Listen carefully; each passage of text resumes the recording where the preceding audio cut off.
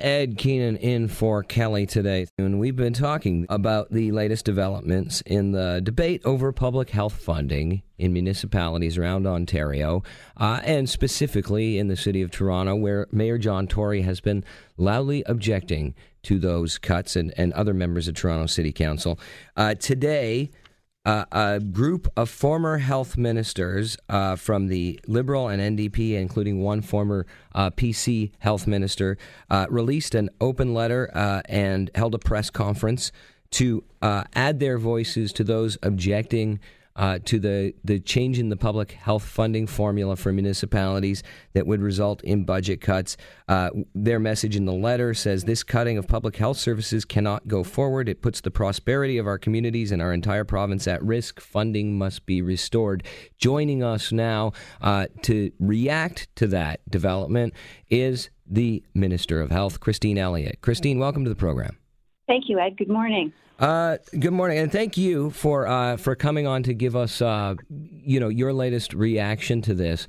I want to play you a clip from Helena Jaczek, former Liberal Health Minister of Ontario, speaking just earlier this hour. Whenever public health has been cut in the past, tragedies have occurred.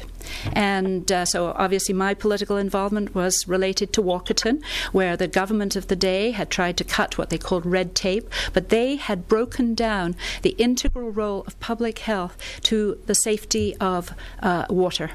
And that was a cost-saving measure that they made, and it resulted in tragedy. So for me, and I'm just going to speak at this point on public health, it is an absolutely vital linchpin in the system across this province for the health of Ontarians. Minister Elliott, what's your reaction to that and the appeal from these former health ministers? Well, the one thing I can agree with from that statement is that public health is vital. I disagree with the rest of the statement made by Ms. Jaczek. What we are doing is modernizing our entire healthcare system, including our public healthcare system, and we want to make sure that people continue to receive the vital, essential services that public health provides. With the money that the municipalities will be receiving, I am sure that they will be able to provide those services like vaccinations, like helping children with special needs, and I want to sit down with them as I've written a letter to Mayor Tory, as well as to the Association of Municipalities of Ontario, to indicate that we want to sit down in technical working groups and speak with them about how we can ease this transition. Some of the work is now going to be done provincially. So taking a look at things like dental programs for low-income seniors, we've just initiated a $90 million annualized program that used to have been provided by public health departments. We are taking that on provincially. So I look forward to sitting down with the representatives from the different municipalities and public health to figure out how we will ease with this transition. But there's no question that the essentials will continue to be covered. So you say there's no question that the essentials will continue to be covered. Is that a commitment from you? Because what I've heard from members of City Council, and I would say the most conservative members of City Council, is that if what you want is modernization, as you say, and cost savings potentially to be realized through doing things more efficiently or maybe doing things differently, that they are willing to discuss that, but that this sort of mid-year budget, which amounts to tens of millions of dollars, no matter whose numbers you're using, even according to the numbers your office has provided, that they can't incorporate that this quickly and maintain service levels on important things like you just mentioned. So is that a commitment that the service levels won't be compromised this year? The commitment is that the province is providing the City of Toronto with $114 million for public health. The changes are being eased in over a matter of several years. And I'm sure that as we were required to do by the people of Ontario to become responsible financial stewards of public funds, because we inherited a $15 billion deficit, that the expectation from the people of Ontario is that all levels of government will do their fair share. And I'm sure that when the people, the responsible politicians in the city of Toronto, sit down and take a look at their budget, they will be able to find the monies that they need for their fair share of public health.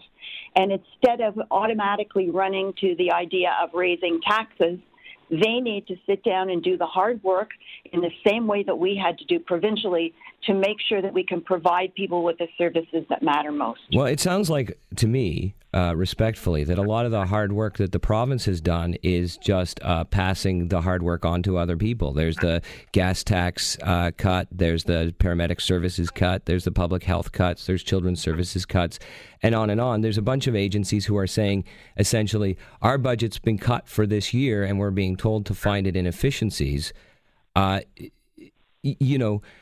Is that the case, that you've done the hard work of finding the efficiencies and you're asking them to do the same thing? And is it fair to ask them to do it in such a hurry that it dramatically changes the budget they've already passed this year?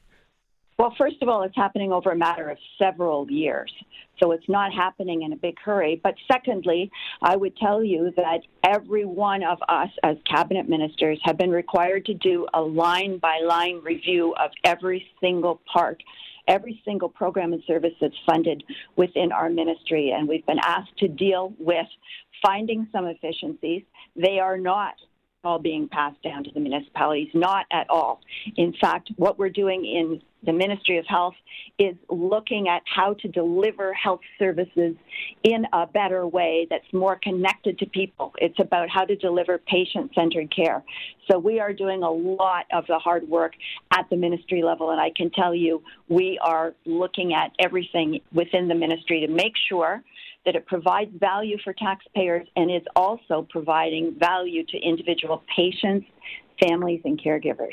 I think what you're saying there makes a lot of sense to a lot of people, including me. When you talk about modernizing, when you talk about looking at the way we do things and changing it to better provide these services, given the state of technology, given the state of the province, given the evolution and all of that.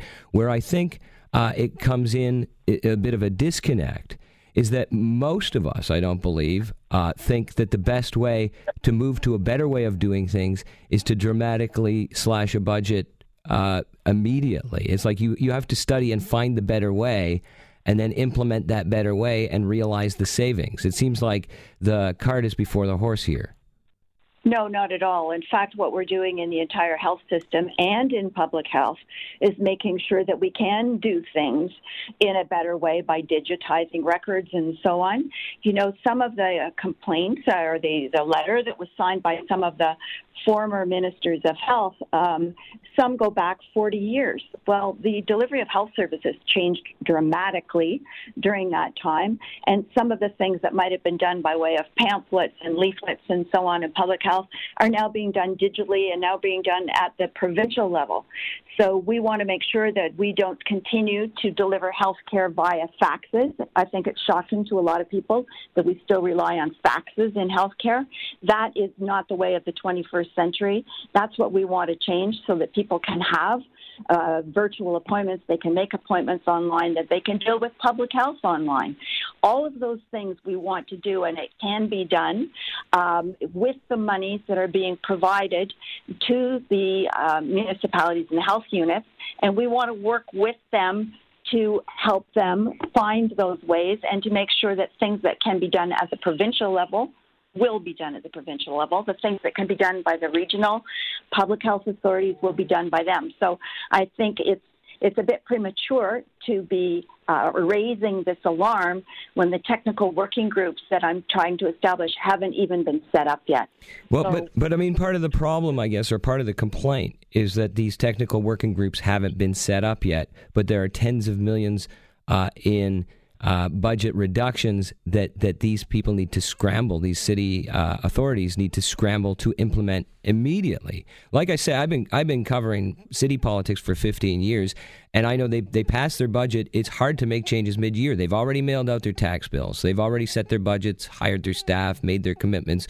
This is a fairly dramatic cut to implement retroactive to April 1st. No, with respect to most municipalities and most public health boards. The changes are not that dramatic. I think that there's been a lot of misinformation that's been put out there. A lot of people there's a lot of fear-mongering. This is not something that's dramatic. This is something that is being done in order to bring the public health units in line with modern reality and the way health is being delivered, public health as well. And that the people of Ontario need to have no concerns about how the public health services are going to be continued. I believe they're very, very important as well. And we are going to make sure that we work with the public health units to make sure that the system continues to be strong.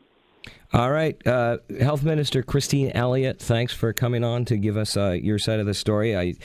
You have expressed a commitment to modernization, a commitment that the City of Toronto will get $114 million in funding, and a hope that you can sit down with the cities and figure out how to implement these in a way that doesn't disrupt services. Is that a fair summary? Yes, that is, and I will be following up with the municipalities on my letter. I have sent a letter requesting that we sit down and have those discussions. So, yes, okay. Commitment on that. Thanks very much. My pleasure. Thank you, Ed.